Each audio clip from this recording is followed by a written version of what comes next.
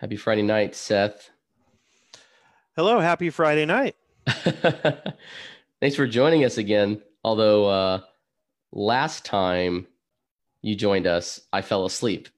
I heard you were sleeping. Yeah, one of the advantages of having, and maybe disadvantages of having three hosts of a show, and we did this kind of on purpose, was that on any given night, on any given week, one of us could miss and the show could continue on because we usually invite a guest. And so that night I happened to decide, well, Hector and Andrew are going to be on. And I'm sure Hector, knowing that this is his guest, will probably talk most of the time with his guest. So I will go to sleep. Got you. Yeah. So did you have a good time? Obviously, It was a you're back. blast. Yep. No, I told Hector right afterwards. I said, anytime you want me to come back, I would love to join you guys. I had a really good time. That's great. That's great. Well, I'm glad you get to be on with me for now, and we'll see if Hector joins us. Maybe he falls asleep. Maybe he'll fall asleep. Maybe he'll fall asleep. Maybe you should call it like Friday Night Live with narcolepsy or something. Yeah, exactly. Friday Night Live with maybe some accountants. Yeah, With some accountants, if with they happen to stay awake. yeah, if they're awake. And so yeah, so this is great though. So we were talking a little bit before that I hadn't had the pleasure of meeting you, but I did enjoy watching and listening to the episode that night. And so I get to hear a little bit about your story and stuff like that, which is awesome. But yeah, why don't you just since the last time you're on, why don't you just give us an update on what you've been up to or how things have been going? On what's happened in the last 2 weeks. I think it's been Yeah, 2 weeks. 2 3 weeks, I think, maybe something like that. Yeah. So it's been pretty much status quo, just doing what I do. Anybody who kind of hangs around with me knows pretty well what I'm up to these days. I'm launching my bulletproof bookkeeping course. My 97 and up program is growing. We added a lot of members recently because I threatened to raise the price, and then I did. And that has a way of motivating people to join. Maybe I should threaten to double it again. Um, Kidding, of course, but no. So, and it's interesting actually because I did not expect. I wouldn't have anticipated some of the dynamics that came about as a result of practically doubling the size of the 97 and up program, like within a week. Wow. And it brought on some interesting dynamics, almost all good actually. Because you don't really think about this kind of thing until it happens. But now I have a lot more people, which means I'm getting a lot more suggestions about topics to discuss on the weekly calls that we do. And I already had a schedule set up in Airtable, but it sort of motivated me and excited me to take that to kind of the next level. So I built it out the Airtable schedule a little bit more. I embedded it on a post that's in the course that the members have access to, and so in this way they can see the upcoming scheduled topics, because before that sometimes we didn't have a topic until we started the call, and I'd say, who's got a question? This makes it so much better though, because people know what we're going to talk about ahead of time. It helps me because I go into it knowing what I'm going to talk about. I can even, heaven forbid, prepare for something right, and have an idea of what I'm going to do going into it. And then afterwards I'm much faster about getting the recording up, because other times I'd have to kind of listen and play it back. Oh, And okay. it's an hour long to kind of figure what's the main topic here and what's the title. Here we have a core focus topic and title. So I pretty much just slap that title on it, upload it to the website, and boom. So, it's interesting when these things happen, the dynamics that come into play that you just don't really think about. Yeah. No, that's great. Well, that's great to hear. And half of what you said sounded Italian to me, and then half of it that made sense. Okay, well, so 97 and up, for you and those who may not know, that's my program where I mentor other accountants and bookkeepers. Okay, great. And That's so, it's a monthly membership, and they have access to course content that's on my website. And then I do 2 weekly calls with everyone on Tuesdays and Thursdays. And those also go up in their own section, so people can review the recordings afterwards. So that's great. Well, that's really great information. I was telling Seth earlier that I would consider myself still fairly new to this ecosystem.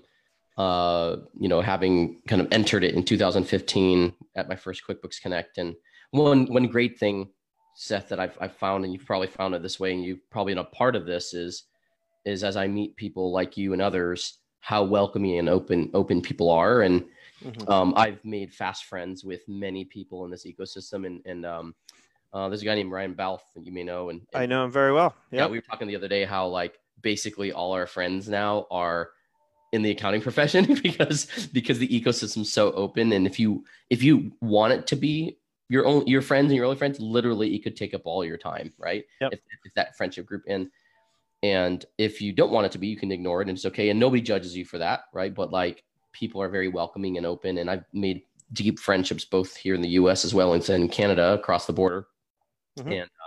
and around the world just through following the cloud accounting ecosystem. And so it's always great to meet new faces like you. And I know you've been more of a veteran in the space than me, but I think that's awesome. And I think what you contributed, what I've heard you contributed, and what you've given for frankly for free in many ways has been great for people. So thank you. Thank you. Yeah. Thank you. Yeah, Ryan, it's interesting. He reached out to me on Facebook a few years back. Might have even been the same QuickBooks Connect. And then I talked to him a little bit, and, we kind of hit it off right away. He's a great guy.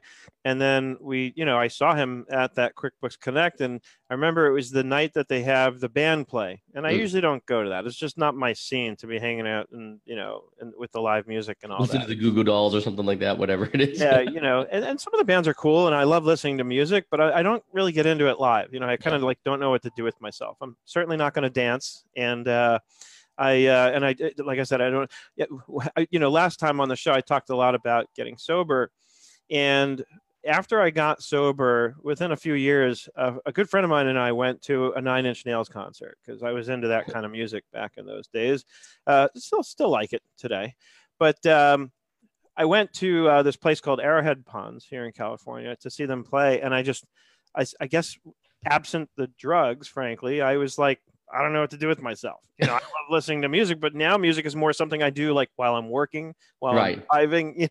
It's just I'm standing there watching this band play, and it's cool. But if anything, when it comes to live music these days, I prefer to go to there's this place in Hollywood near me called the Hotel Cafe, and it's more of an intimate cafe setting. You're sitting, you might have a bite to eat, and there's drinking, but they have non-alcoholic beverages too, and that's more the kind of scene I like to be in if I'm going to listen to live music. So anyway, the point of that was to say that I don't go to see the live bands play at QuickBooks Connect, even if it's somebody that I like, and instead I ran into Ryan that one year, and I said, hey, you want to go grab a bite to eat? And we went into the Fairmont Lounge, and I think he was blown away that I was taking time out like this to spend with him, because he could see a lot of people would come up to me and say hello. And he even made a remark about it. Like, I can't believe you're spending all this time with me. And I'm like, it's all good. I enjoy conversation with like-minded people. And that's what that comes down to. And, nobody's better than anybody else. Exactly. I think that's a great approach to have. It's a great approach to have, and I think it actually fits well with the topic we're going to talk about tonight about personal and business branding. But in regards to probably the different approaches people take to branding and marketing themselves and marketing their businesses and stuff like that. But I think overall, the group I tend to resonate with, and probably tends to resonate with each other, are the group of people who don't believe they're better than anybody, who absolutely believe they can learn something from anybody they meet. And that even if you've been a veteran in the space or new to the space, that you that looking down on people or thinking you're above people or ahead of people in your journey actually is limiting to yourself, right? Because it separates you. It separates you. It separates you, and then those same kind of people wonder why they're lonely. Yes, exactly.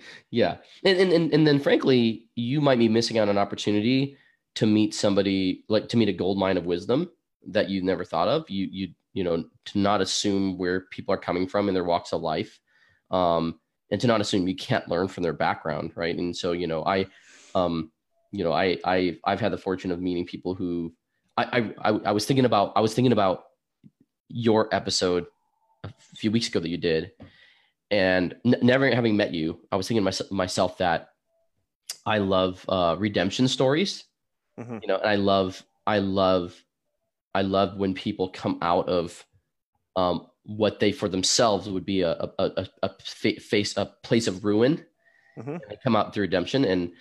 And so you have a redemption story, and it motivates you and it drives you, and it's part of your identity, but it's not the only thing. It's not the thing that only defines you, right? And so, um, and the fact that you can freely talk about it, and and not have to feel ashamed about it, to say this is who I am, and Yep. this is what my past is, and this is what I learned, and I'm moving on, and this is how I'm kicking butt now, and that's Yep. okay. And I wish that, it's interesting. I think our society right now is quick to judge when people make mistakes and fall, and don't remember that, wait a second, there can be a redemption story from this, and that's okay. Hmm. And I think it's hard for people to even still embrace people coming out into their redemption story from a huge fall, Hmm. because it's hard for people to forgive, or it's hard for people to accept that somebody can change. Yeah. And so, yeah, you're a great example of that happening. Um, and I don't get a sense that you think you're perfect still, or that you don't still have challenges or whatever. But Hardly. I think the opposite. Look, we all make mistakes every single day, yeah, and we fall on our faces. And I think it's not about whether or not that kind of stuff happens. It will happen. It's about how you handle it when it does. When I got sober, one of the first most powerful lessons I started to learn, going to meetings and learning from other people who had been sober for a long time, was that, you know, life isn't going to be perfect. But what we're taught there is coping skills, because we needed cope. Because before that, the coping skill was getting loaded, right? mm, If something goes wrong, I'm going to get loaded. If something's going really well, I'm going to get loaded. If it starts snowing out, I'm going to get loaded, because it didn't matter, right? But that was my coping skill for many years. So when I got sober, I had to learn new coping skills. And another big important piece of it was humility. And I think yeah, I might have shared a bit of this last time around. So in case I didn't, I want to bore people, but I'll just quickly recap it. At one point, I reached out to a guy, and my life was starting to get really good. I was, it was about 7 years sober at that time. And I was buying my house. Everything was really good on the outside for sure, but it was good on the inside as well. And I asked this guy, I said, how do I avoid, letting this all go to my head? I'm starting to experience a lot of success. And he said to me, he said, remember that the success you're having is not entirely your own. You get yeah. credit for it, but you've also had help, and That's never great. forget that, and never forget where you came from.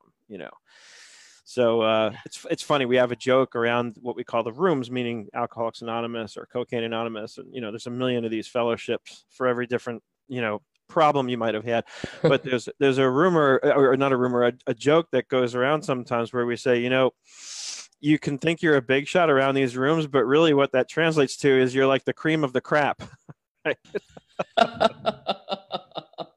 That's the thing. It puts it into perspective. I You're the best remember and the where I worst. come from, and so it becomes almost difficult for me to think I'm better than anybody. I Yeah. have to remember I'm still far from perfect. I was definitely a lot less, further away from perfect back in those days. But yeah, I'll never forget where I came from. And I've learned, as a matter of course, over 20 years, that it's that keeping that humility in check that is going to keep me together with people, right? Like I was saying before, if I think I'm better than people, I'm separating myself from them. Yeah.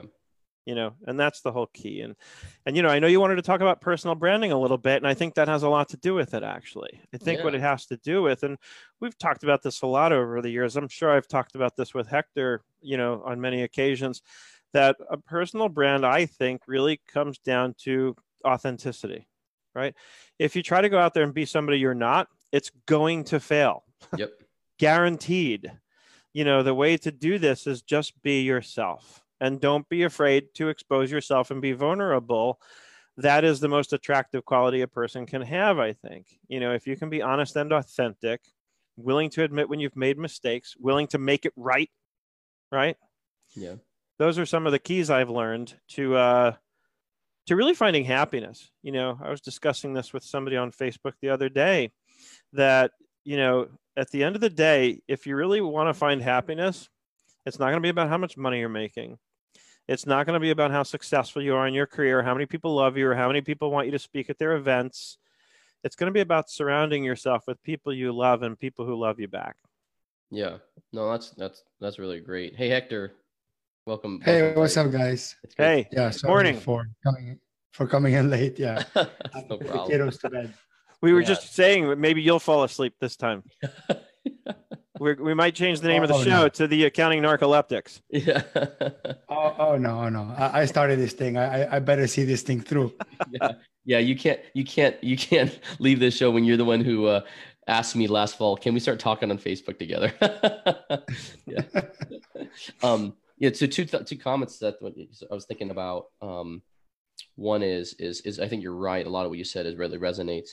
And I think when we think about the topic of branding, I think for a lot of accountants who, not I'm not, not there's always exceptions, but I would say the rule for a lot of the accountants that I meet is they are naturally not people who, accountants are not people who like to put their face forward on things or get the attention gleamed on themselves or their life.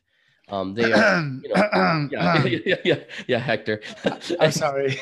There's always exceptions. Okay. That's what I said. But so I think because of that, I think there is when we do see, and we all know, the accountants, I put the air quotes, accountants in our space who really are marketers in by my definition. And, there's a whole argument of everyone's a marketer. It's just depending on how bad or good you are. But really marketers who are out there putting their face forward and trying to market accounting. Hector sent a funny one today of a marketer, accounting marketer, that had a funny meme about QuickBooks, and QuickBooks coming to QuickBooks is the what is it? It's the wolf trying to look like a grandmother, trying to grab I don't even Little Red Riding Hood, right? Yeah, I saw what you're talking. Yeah. So everyone have seen these different branding ads, personal and business, of accounting coaches, marketers. Let me help you get the perfect clients. All these things, and I think it turns a lot of people off because it's the opposite of what Seth you were talking about. I think it's the opposite of that. It doesn't feel authentic. It doesn't feel. Maybe it's authentic for them. Maybe they're showing who they really are, but it doesn't feel authentic for the accounting professionals that I meet in this space, who most are humble people who aren't flaunting their success, who, like you did with Ryan, Seth, is willing to just go to the Fairmont and have dinner and skip the Goo Goo Dolls concert or whatever and take time to get to know somebody new to the space. And a lot of people did that for me. And like when I met people in the Accountants Council, like none of them made assumptions about me, and it helped me not feel intimidated by them, and helped me meet Hector and get welcomed into a friendship, and even now eventually into doing this together. And so I think when I think about that, so like, how do you help? Let's just start with maybe what do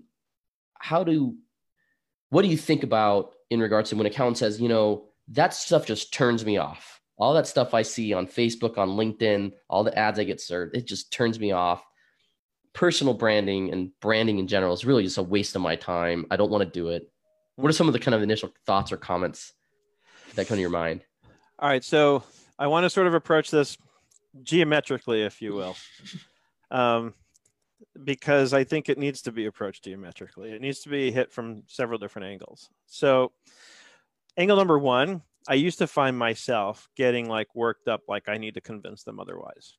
I talked a little bit about this last time in a different context. I've realized that that's not a good use of my time to try and convince somebody to change their mindset about something that their mindset is clearly made up about. If somebody sort of talks to me and says, hey, I'm turned off by all that, I might throw in a little bit of my 2 cents about it, but I'm not going to work as hard as I used to try and convince them. I can't. And it's not my job to, if somebody wants to be convinced, they can be convinced, or they can convince themselves. I mean, what I might say to them, though, which is now coming at it from one of the other angles, is, look, it doesn't have to be that way. It just doesn't have to be that way. And in fact, a recent experience I had has me thinking about this a lot. The difference is, I'll tell you what I think is the difference between why somebody's approach in sales or marketing can turn us off versus when and why it might turn us on. right? It turns me off when somebody's pushing me. It turns me on when somebody's leading me. That's the key difference, right? A true leader simply leads. They don't need to push.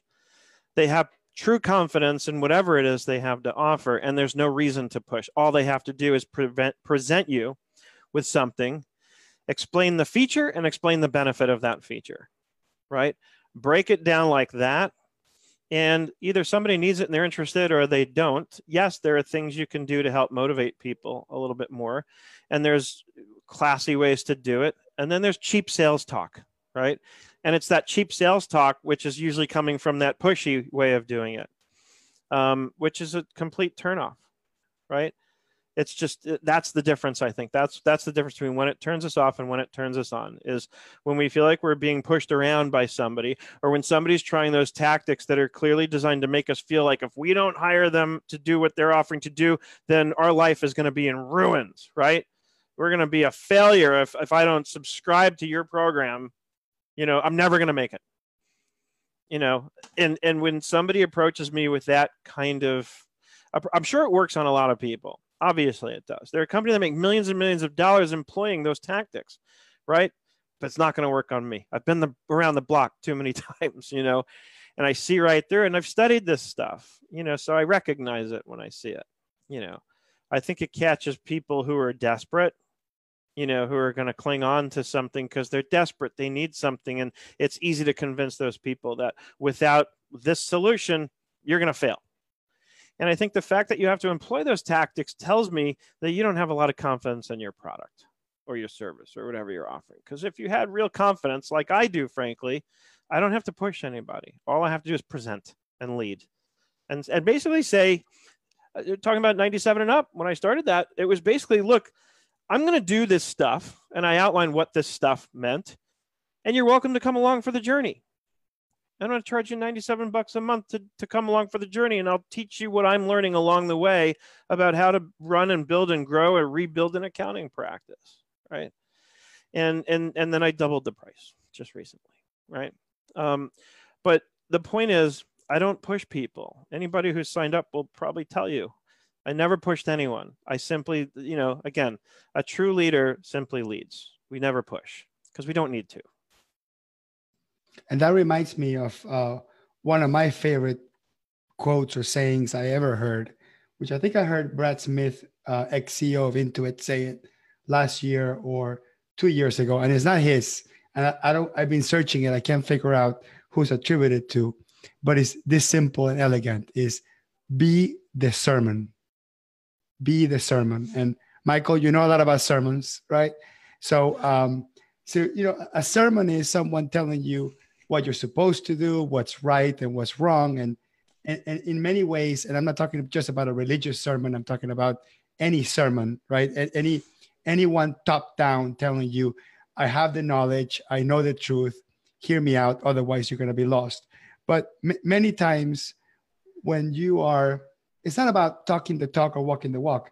It's about living a lifestyle that shows the person that whatever you do or whatever you work with or whatever tool you're using works. And that's what you mean by leading. It's not just saying this is great and having a whole bunch of talk around it. Is, hey, look, this is a tool that I use. Let me show you how I use it. Let me prove to you how this really does work. And people see right through the cheap tactics.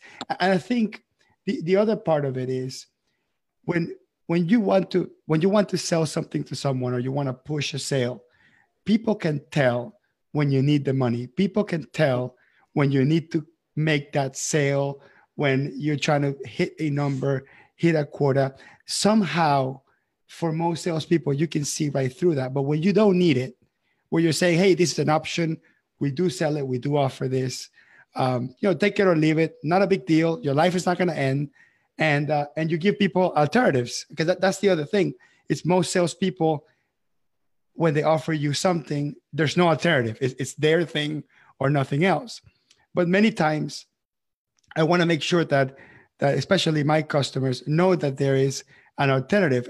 And when I'm making a sale, for example, to close a project or a bookkeeping deal or whatever it happens to be, I always say, look, what happens if we do nothing? Let's think about some alternatives of not hiring me. This is the route you can go. You can do it on your own. You can research this book, that book. You can watch this video, that video. You can learn. It might take you 2 years, but that's okay. It took me a couple of years too. All right. So if it took me a couple of years, it should take you a couple of years, and you can do it. Nothing.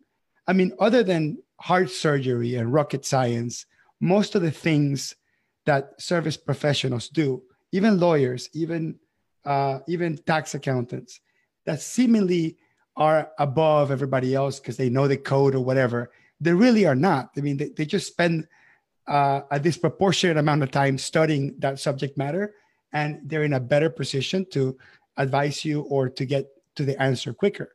But you don't need other people to achieve many, many things.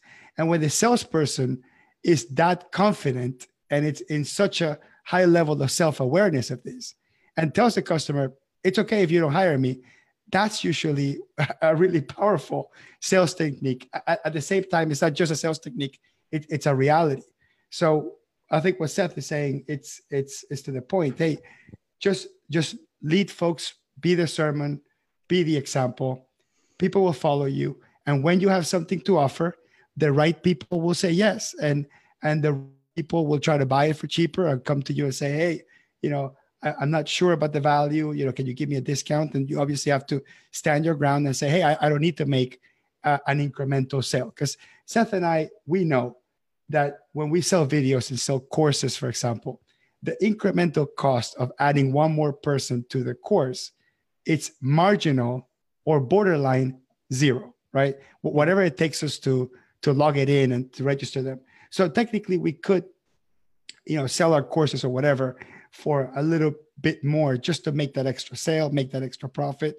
But I think if you are a leader and you're standing your ground and you know your value, you have to, hey, I don't need the sale. You can come with me if you want to or not, and no pushing.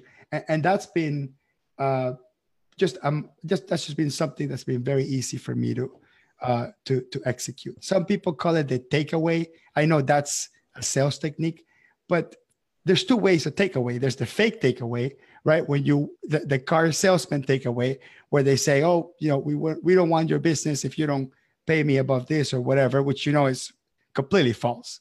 And then there's a true takeaway where people can see that you're going somewhere else and you're busy and you're going to do something else and you're okay with you're not forced to take the deal. So I think, especially when it comes to selling yourself and selling your services, there's many ways to exemplify what Seth is saying about being a leader and leading by example. Yeah, that makes a lot of sense. That's right. And so where does the line, for folks who, for you guys, I think you guys are obviously started at some point in this journey and are where you are at today through all the hard work you've done to get here.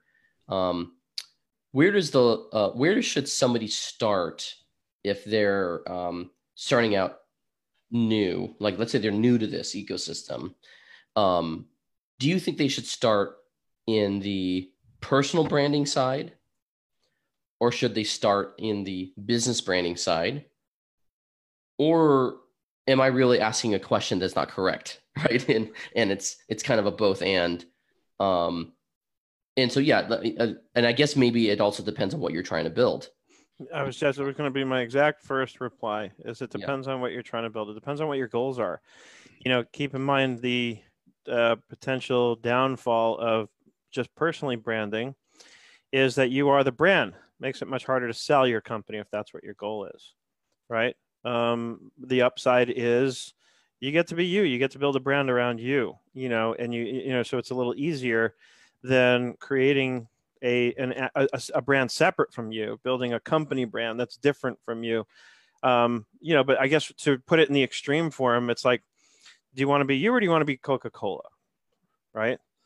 Coca-Cola, I don't even know who the CEO is right now, right?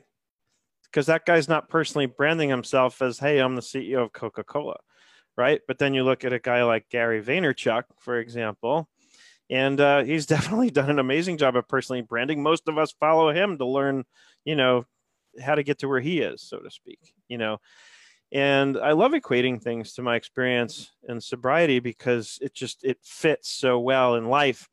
And, another thing that I can pull right out of there that comes up is, when I look at people who I follow, a lot of people ask me, well, who do you follow, Seth? And, it reminds me of this because the idea is I look around at people, and one of the first things we're taught is find somebody who has what you want, right? And follow them, learn to do what they do. If you want what somebody has, do what they've done, you'll get it, right? And then I heard another perspective on it, which I really liked, which is find somebody who has what they want and follow them, right? And if you pay attention, there's a very important and yet very subtle difference, right? But if I'm looking out for people who have what they want as people I admire and look up to and I want to aspire to be like, what I'm talking about is people who are truly content with themselves. They're comfortable in their own skin. They know who they are. They know where they're at in life. And you talk about having the most extreme kind of security with oneself. That's who we're talking about there. Those are the people that have what I want, people who have what they want, and that's what I strive for on a daily basis. One thing, Hector, that you were talking about, struck me because another thing we can do, a trap we get into is, I'm just an accountant. I do what all accountants do. There's nothing special about me. You may not ever put it in those words, but that's the kind of mindset that a lot of us tend to live in. And I've been following a lot of Jay Abraham stuff lately, and he talks about how what you really want to do is not do what everybody else is doing. You want to do what nobody else is doing. And in that way, you can differentiate yourself. There's no competition. You're the only source to go to. Of course, in order to do that, you have to be very clear about who you're targeting and what you're doing and who you're doing it for. Right. And you have to be clear about your unique selling proposition. He uses the example of FedEx. When they started, they had a really powerful and succinct unique selling proposition, which was when you absolutely need to get it there overnight. It was very clear why I'm going to hire FedEx. Nobody else did what they did. And what they did, by the way, was they borrowed a model from our banking system for how the banking system got checks to clear overnight. The Federal Reserve banking system. They took a model from something totally out of their industry and used it to build something that would compete with the United States Postal Service. And that's powerful. So we all want to think, I think we all want to think in terms of how can we come up with our version of that? How can I differentiate myself in that kind of way? Yeah, and that's why I always guide people, if you're at like a networking event and somebody asks you what you do, the kiss of death is saying I'm an accountant. They're immediately going to put you in a box and think they know who you are and what you do. And they're not going to hear much of anything else you have to say the minute you drop that. You have to come up with something a little bit more specific and descriptive, something that explains what's unique. It's not about what you do, it's about how you do it. And that's where the uniqueness is going to come in. And Seth, I'm writing copious notes here because I want to unpack a couple of things that you said. So I'm going to follow this one up, the one that you said, which is how do you present yourself personally when you're in a BNI meeting, in a networking group, and they come to you and say, hey, I see your name tag, Hector. What do you do, right? So saying I'm an accountant, it's a great shortcut to only get the attention for people that are interested in talking to an accountant. And you'll be surprised how little of them are out there on earth, okay? So it's not necessarily the kiss of death. It's just probably going to be a huge hunt until someone says, great, I really wanted to speak to an accountant today. but what Seth is saying, and let's think of a formula, is what you should do is you should hit three elements when you present yourself. You want to say what you do, how you do it, and who you do it for. And that it's a really important formula. What you do, how you do it, and who you do it for. Now, if the how you do it is too complicated or it's not as interesting, you can switch with that. You can switch how you do it to how the customer transforms under your care. So you not necessarily have to say, I am the cloud accountant that helps dentists improve their cash flow. Okay, so that formula is saying what I do, who I do it for, and how I. In this case, I set the transformation process, right? Improve their cash flow. But you can also say I help dentists with struggling cash flow through accounts receivable and insurance receivable planning. Does that make sense? Right. So I think the 3-part formula, if you really want to simplify it, would be I am this that does this particular thing for this particular group. And it is possible that you meet someone that's maybe a mortgage broker, whatever it is, and you miss the opportunity to serve them as their accountant because you didn't say, hey, I'm a generic accountant that can help everybody. But what you did is you leave a lasting impression, a personal brand, where that person says, wow, I never heard of a cash flow cloud accountant that helps struggling dentists are struggling with accounts receivable. So fortunately, because most people don't do that, there's more likely that for all these people to remember what you do. Now, the interesting thing with that is it sounds like a missed opportunity, not shooting with a spray gun and try to get everybody out there by saying I'm an accountant for all, right? It feels like a missed opportunity, but the downside to that is when they do find a dentist with struggling cash flow because of receivables, they're going to say, hey, I met a guy that does that and just that.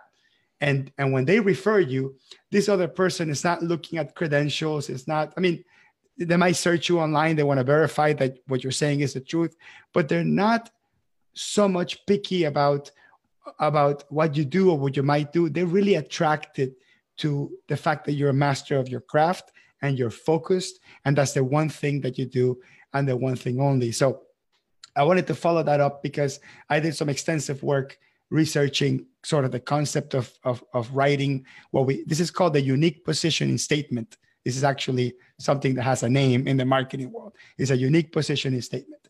The follow-up to that is once you figure out your 3-part formula or how you label yourself or how you call yourself, let's say this is the way you personally brand yourself. You also need to figure out what is your clear messaging.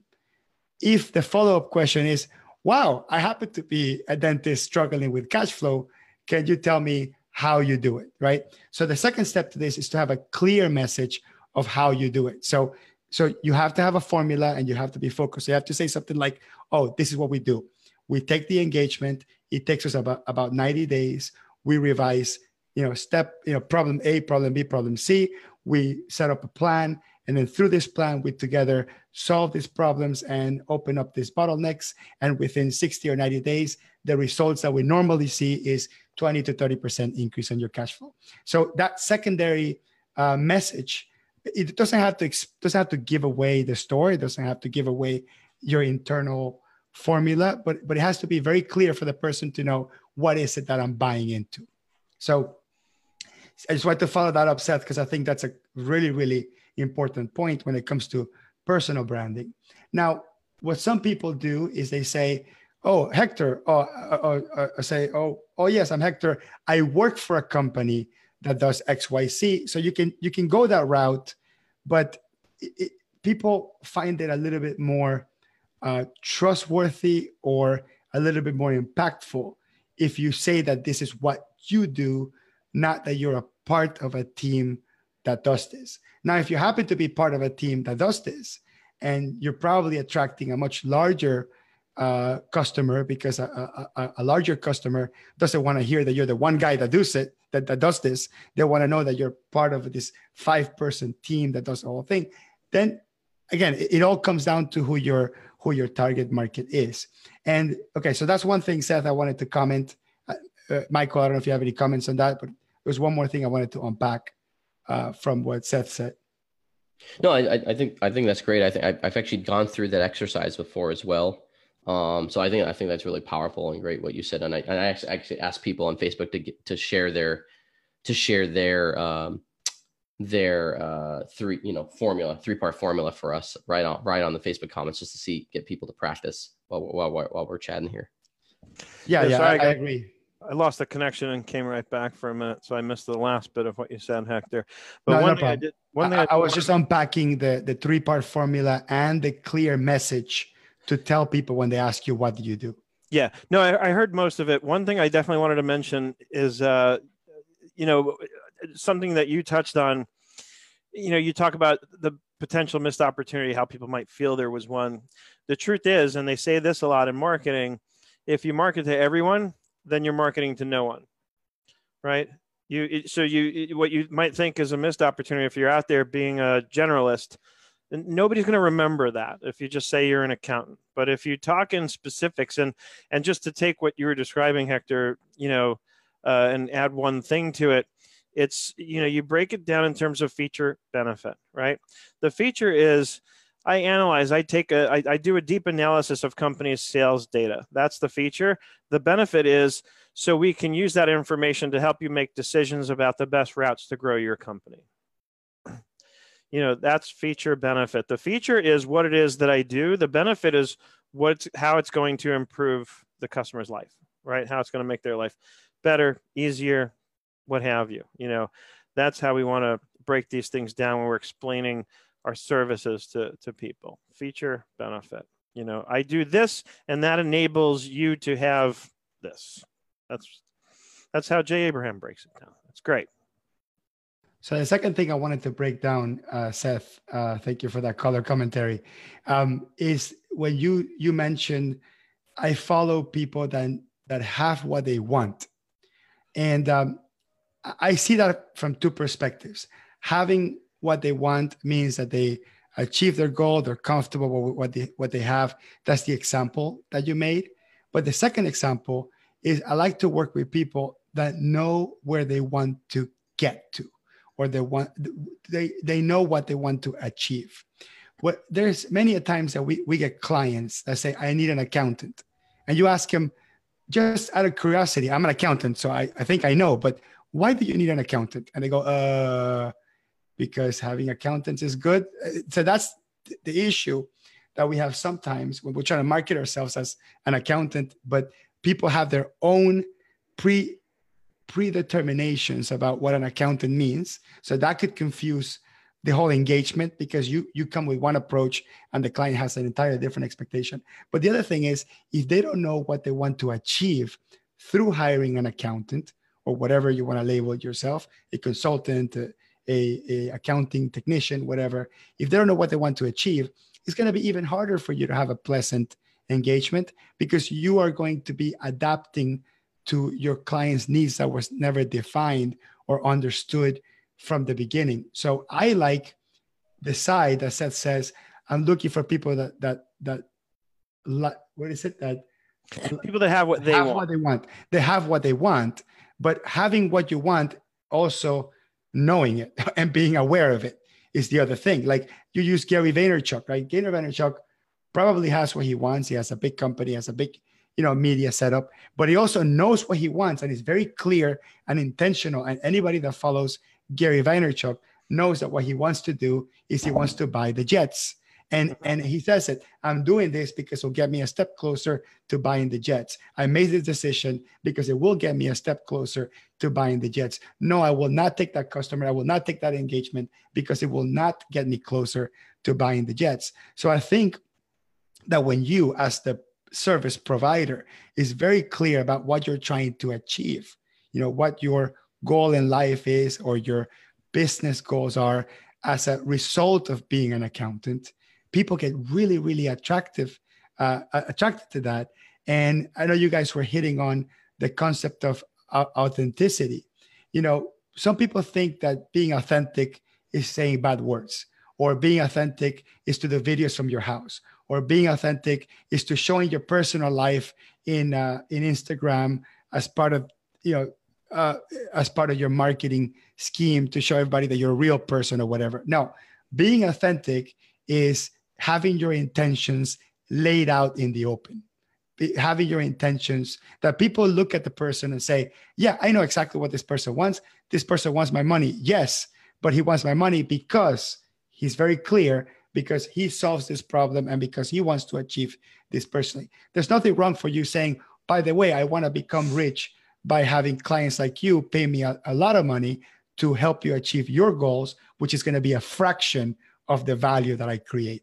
And people love that. That's true authenticity, when you have no qualms with telling people that your motive is what people expected it, which is to make money. People know that you're here to make money. And then some of these people go out there and say, no, I do it for the passion, I do it for the love, whatever. That's, people see right through that. So you yourself knowing what you want, being clear about what you want, and working with people that are comfortable in their own skin, and they know what they want and they know what they want from you. That's the magic formula. So if you could somehow communicate that in your personal branding, you're going to attract the customers that only get you closer and closer and closer to your goals. And at the same time, your customers' goals, and your customers' goals might not only be money, right? I know a few accounting professionals, a few accountants that want to work for nonprofits that have causes that solve real world problems.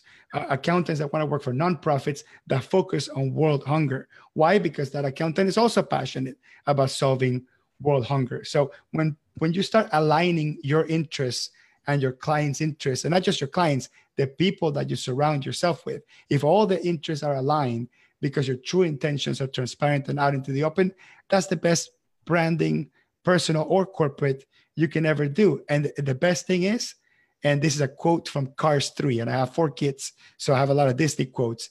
The truth is always quicker. And that came out from Cars 3. It blew my mind when I heard that. It's like, why did you tell the truth? The truth is always quicker. If you're always telling the truth, you never have to remember what you said the last time. You never have to remember, what lie am I catching up with? What scheme am I trying to pull here? The truth is always quicker. My favorite version of one thing you said there, Hector, is, and I got this from reading the book, The 1 Minute Millionaire, is I want to become a millionaire by helping you become a millionaire. Right. And that's the idea. That's that same Zig Ziglar concept of help somebody get everything they want and you'll get everything you want. Right. But I love putting it in that context specifically is, if somebody asks me, what do I want? What I want out of life, I want to get rich by helping others get rich. Right. I want to know that the reason I got rich was because I made 10 other people rich along the way, or more. So I love that, that concept, that way of kind of summing up what you were talking about. And as far as authenticity goes, I think, just very simply put, it's just not trying to be somebody that you're not. Be yourself. Like I see people saying in the chat, do what you say what you do, say what you're going to do, and don't try and BS people. If you can't do something, if you don't have the experience, be honest and say, you know what, I don't have the experience with that. I'm willing to go learn, right? Or I can help you find somebody who does have the experience you're looking for. Let me add something to that, Seth.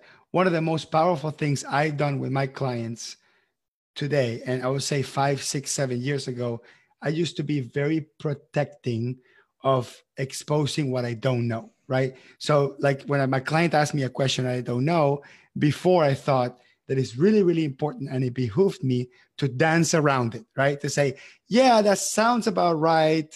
And then dance around it to get to the right answer. That was most of my youth self, not mature enough to man up to, hey, you can just say, you're speaking Chinese to me. I know it's part of the tax code, but it is Chinese to me. However, you don't say this with, verbatim, but you're going to say, I'm responsible enough to accept that I don't know it. I'm responsible enough to say that I don't want to experiment with you. And I'm responsible enough that I'm secure that the value I provide on the other stuff that I know is enough that you are not going to go out there and find another accountant just because I didn't know section 1202 of the tax code. So I think a lot of the powerful ways to build trust is to say, yeah, I don't know about that. Let's focus on the stuff that I do know about, and I will get back with you and I will tell you what I found from my research. And I'm totally okay with us looking for the one person that might help you. And if it comes to that, it's best that you transfer the account to that person, I'm cool with it. And if it's best that we work dually until we solve that particular issue and then go back to status quo, I'm okay with that too. That's the most powerful thing you can do to build trust. Sorry, Seth. Yep. No, and it goes back to humility. It goes back to having the humility to be willing and able to admit that I don't know everything, nor do I want to know everything. Because if I am the all things to all people, everything guy, then guess what? I'm really not that useful to any one person. I might be useful in the aggregate, I don't know, superficially to a lot of people. So again, it comes back to that humility. And like you said so well, Hector, it's, the best way to earn someone's trust is by being honest with them, right? I love that phrase, that the truth is the fastest way.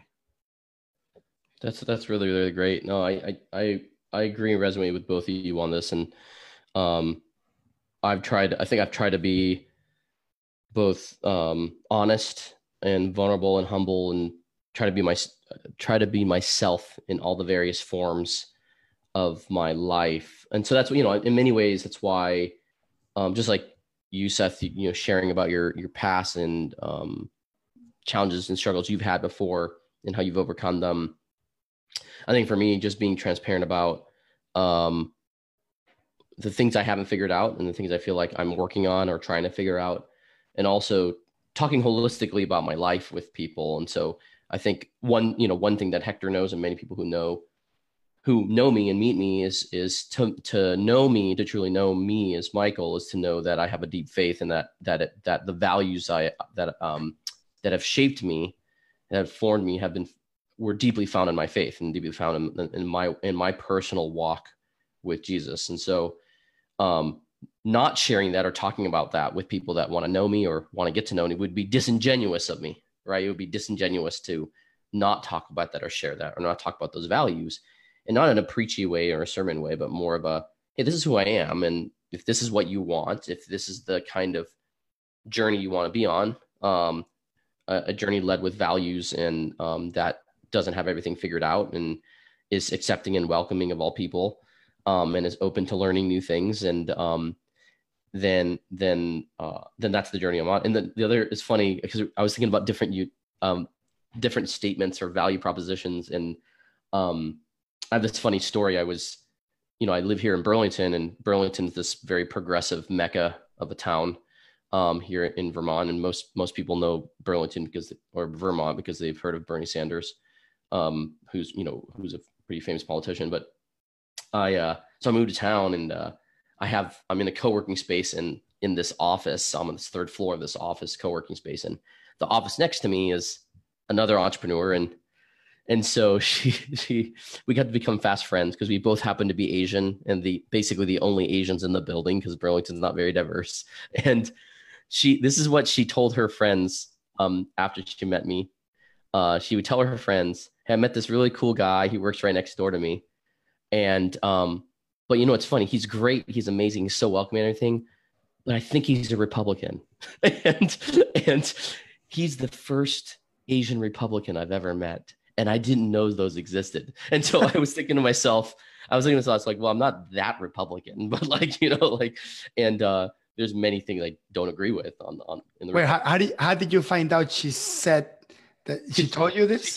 She told me this. Yeah, because we became very, very good friends. And she actually ended up being my first assistant when her business was in a bit of a slow period. She became my first assistant for Reconciled and helped me grow the business. And we're very, very close. I mean, she's like a sister to me. I'm like a brother to her. And so she said, she's like, she was just funny. It's like, he's so nice and he's so great, but like, he's Republican. It's really weird. And so it's kind of funny. Like, I feel like I immediately thought of a unique, my 3-part statement, or my unique statement would be, I help Democrats figure out that there are Asians who are Republican that are nice. I don't know, like something like that. Like there actually can be people who are nice.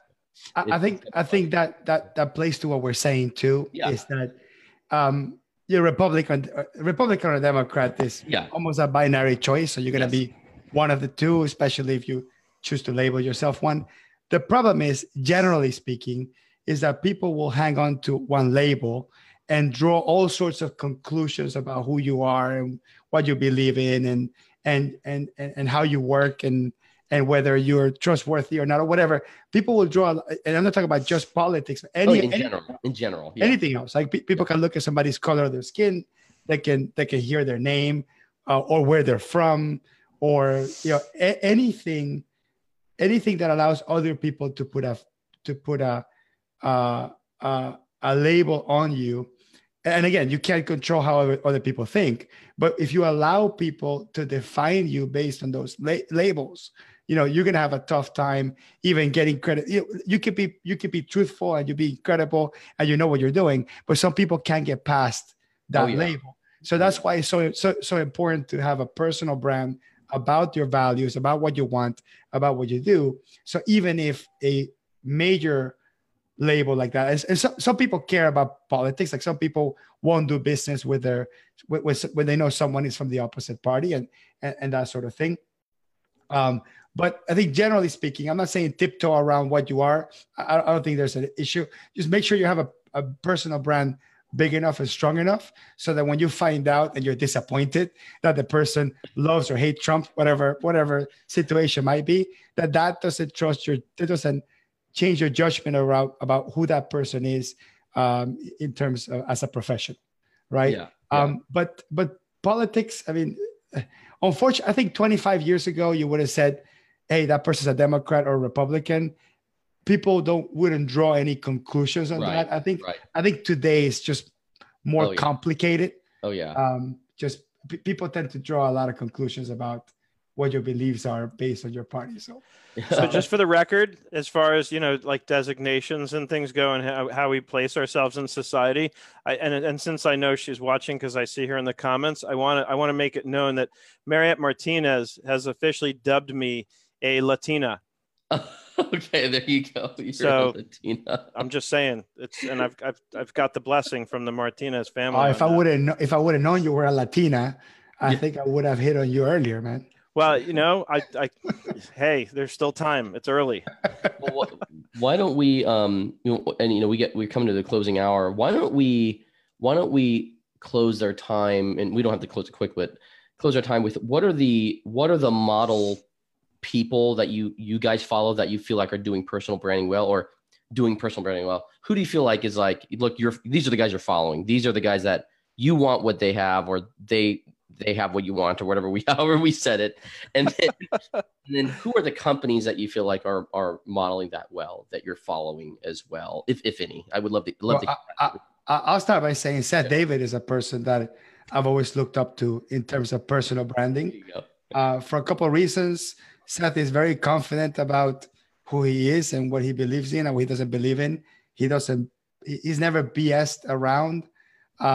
You can tell he thinks deeply and hard about the products that he talks about and endorses. And I know he gets paid by some of these companies to create videos on their behalf and create training materials. But I know, and I believe, because I follow him and I follow his journey, I know for a fact that he checked it, he worked with it, that sort of thing. And so you would have to go back, and this is not to toot your horn as my guest, Seth, but the reality is, if you go back and look at 8 years worth of content you've created, I think there's enough there for me to just say, yeah, I definitely can trust this person. And so obviously content creation that is consistent, always consistent, is it's a big one. Seth talked about Gary Vaynerchuk. I'm a little bit fatigued about the amount of stuff that he puts out there. And I was a little bit fatigued at the beginning with all the cursing. It almost felt like he was doing it on purpose. But then after a while, you realize that the guy just said, you know what, I prefer not to watch my cursing, because that way I can just speak freely and I have to worry about what I'm saying and how I say it. So I no longer believe that that Gary Vaynerchuk does the cursing as a show. I thought it was a show at first. I think he's talked about that too, by the way. He's it just makes it easier for him. It just makes it easier for him, correct? Well, in the beginning of his career, and when he started blowing up in his own profile, he had PR people telling him to tone it down, and he considered it, and then he turned around and said, "No, F that. This is who I am. I'm not going to filter myself." And basically that was his way of remaining authentic. He wasn't going to filter himself just to make the PR people happy. He said his attitude was, I'm going to go out there and I'm just going to be me. This is how I talk. This is who I am. I've always been like this, and that's, and I respect that a lot. That's great. Yeah. But Seth, how about you? I can say somebody else. Somebody Yeah, go else ahead. that I. Yeah. Yeah. So I don't want to interrupt. I don't want to just talk about the guest on my show, but on our show. But someone that I've always liked, just because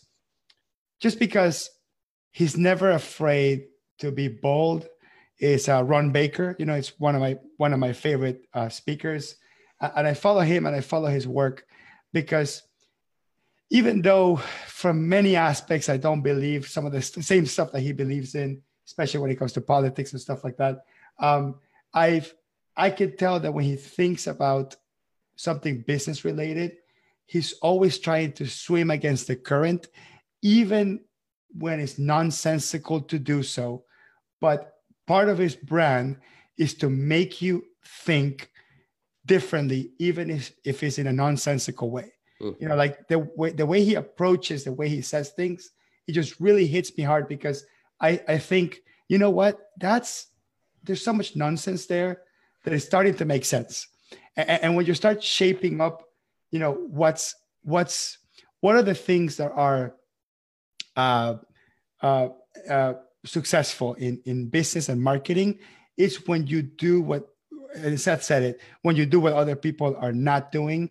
So for example, if you come up with a business idea and you come to someone and say, hey, I have this idea, and you tell all your friends and family, and everybody says, great. That's the reason they say great, is because it sounded familiar and it sounded comfortable. And so it's probably a bad idea. But when they go and say, oh, that's stupid. That's stupid because these people are doing the opposite.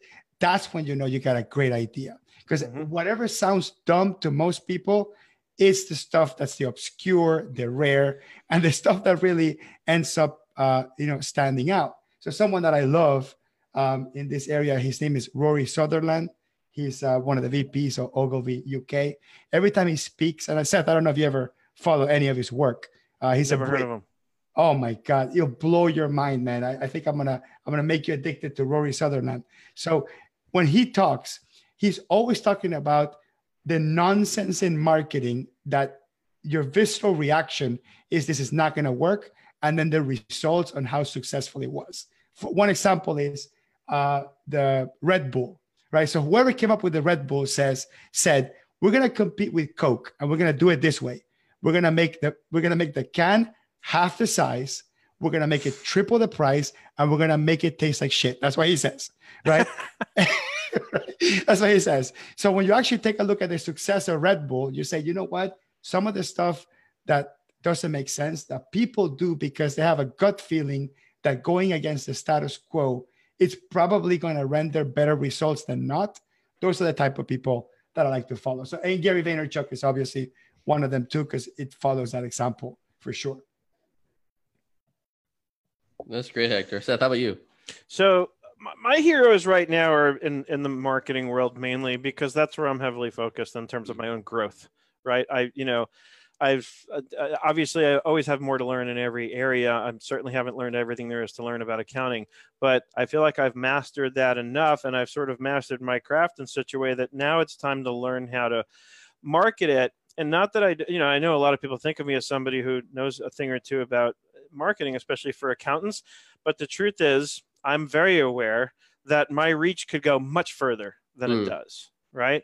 And that's where I'm focused. And so my sort of, and so to answer your question initially, Michael, it varies from time to time. Like these days, I don't follow Gary Vaynerchuk as closely as I have in the past. There was a time when I used to just watch his videos. Like I would spend an hour watching Gary Vaynerchuk videos. I don't do that right now. He doesn't represent the area that I'm trying to learn and develop in right now. There are some women in marketing that I definitely follow. Kim Garst is one. I love her stuff. Mari Smith is another one who these are big social media marketing personalities. And there are also, I keep mentioning Jay Abraham. He's like my hero right now. I think I may have shared a bit of this last time. I went to a conference years ago that he was one of the main speakers in. It was called Mega Marketing Magic. And that's when I first heard of him and, got to meet him briefly. And for years I'd follow him. And then somehow he kind of faded into the background for me. And then he just came back because I got an email from Ray Edwards, who's another guy who I follow these days. There's certain people, I get a lot of emails that people send every week or whatever, just like I send an email every week. That's why I send an email every week, because I follow these marketers and I watch what they do. And they do it weekly, not monthly. And they're not pretty emails with banners and images everywhere. They're plain text emails because it gives you more of a feeling of getting an email from a friend. So it doesn't feel like a marketing email. It feels like a personal email. And that makes me want to read them. Chris Brogan, another big one. I had the good fortune of being mentored by him for a while last year. And I love Chris. His first book that he was famous for was called Trust Agents. It was one of the first books about social media and business. So these are some of the people who I look up to and follow now. And then most specifically, who I'm learning from in terms of really learning about the marketing itself that I'm trying to do, that I'm about to launch for the Bulletproof Bookkeeping course, and also for the next few courses that I'm going to be doing, I'm learning about traffic and funnels. And who I'm learning about that from is Mike Dillard. You can write these names down and Google these people if you've never heard of them. As a result of Mike Dillard, I got turned on to Russell Brunson, who created ClickFunnels.com, which is the software for building funnels that I'm now starting to use and learn. So there's those two guys, and Russell's written some books. He's got Expert Secrets. I know a lot of people have read. There's .com Secrets and there's Traffic Secrets. So all these are the people right now who I'm following closely because I believe they do have what they want. And I want to be clear that that doesn't necessarily have to represent just the material things. When I describe somebody as being somebody who has what they want, I said it earlier. I want to stress it again because I think this is important. I look at somebody like, if you look at Jay Abraham and you watch one of his videos, you get a very strong sense of somebody with poise, of somebody who is truly comfortable in his own skin, of somebody who has nothing to prove to anyone because he's got the confidence. He knows who he is. He knows what he's got. He knows what he wants. He knows where he's going. It's like his foundation is unshakable. That's what I mean when I describe somebody as being somebody who has what they want. And that's what I sort of aspire to. So anyway, those are some of the people who I follow closely, who I really look up to right now. And of course, it goes without saying, Hector Garcia. That's great. There's some bro love here going back and forth on this. That's awesome. Well, I'll close out our time with sharing on. There's two guys that I think I'm learning a lot from, just from afar. Jason Blummer is a guy that I've just watching what he's building with Thriveal, and both his own personal brand as Jason Blummer and then Thriveal as a brand and as a network, and the kind of the deep loyalty and following it has from the people that are involved with it, I think is pretty impressive. And so I'm learning a lot about that, and he's not afraid to be his himself in what he's doing. And I know Jason because I'm a part of Thriveal, so that's I think. I'm learning a lot from being a part of it. And the one I've not really gotten to know, and I'm kind of learning from afar, is Darren Root. I actually make sure if I'm at a conference and he's speaking, I make sure to go see him speak. And I don't know what it is about him. It's the way he carries himself. It's his delivery. It's what he's built that I find to be very impressive and also very holistic. And so I've wanted to kind of learn. I'm trying to learn on what does it take? What can I learn about presenting, carrying myself, and being that kind of leader that I feel like I perceive he is to the community that he's leading. I mean, he's leading a generation and transforming a generation of firms that I'm way removed from. I have zero connection with, but I'd love to have that kind of impact in the generation of firms that I'm involved with. And the cloud accounting firms that I'm involved with. And I've been slowly trying to, over the past year, I've been informally doing coaching and mentoring of other firm owners that have asked me to. And now I'm trying to formalize that over the next year as my profile continues to grow with Reconciled and what Reconciled's done. So I'm learning a lot about that right now from those two guys. And I'm learning a lot from you guys, just being involved with this and doing this. So I think this is great. But anyways, any final words before we chime off for the evening? I want to give a shout out to some of our friends who are watching in the audience. First of all, some of my other heroes right here in the audience, Mariette Martinez, Veronica Wasek. Thank you. Yeah. Lots of people that I have a lot of love and respect for right here in our audience posting in the comments here. So definitely want to give a shout out to all of you guys. You guys are all my heroes. You know, I love, like you were saying earlier, Michael, we have an amazing community of people. We truly do. It's like no other industry in terms of how open-armed people are in this industry. You come to an event like QuickBooks Connect and you meet people in person for the first time that you've seen online. And very few people are arrogant. Everybody's very humble and open and willing to just let you in, you know, and share generously. So that's probably the best final word I can give. I think everybody who's watching with us here can definitely be included among the people who are doing amazing jobs of branding themselves and making sure that we know who they are in a way that is truly authentic. And I think that's been the bottom line of tonight's conversation. Seth, thank you very much for coming on. We should start a podcast where we just talk about each other the whole time. Yeah, that's right. We can call it Blowing Smoke. Right. The Mutual Admiration Society, we can call it. Literally and figuratively, blowing smoke. Exactly. All right. Thank you for coming on again, Seth. Great guest. Michael, thank you for starting it, even though I started late. It's great to talk to you guys. Have a great night, everybody. Have a great night, guys. Have a great night. Thanks for having me. I'll come back anytime you want. Bye.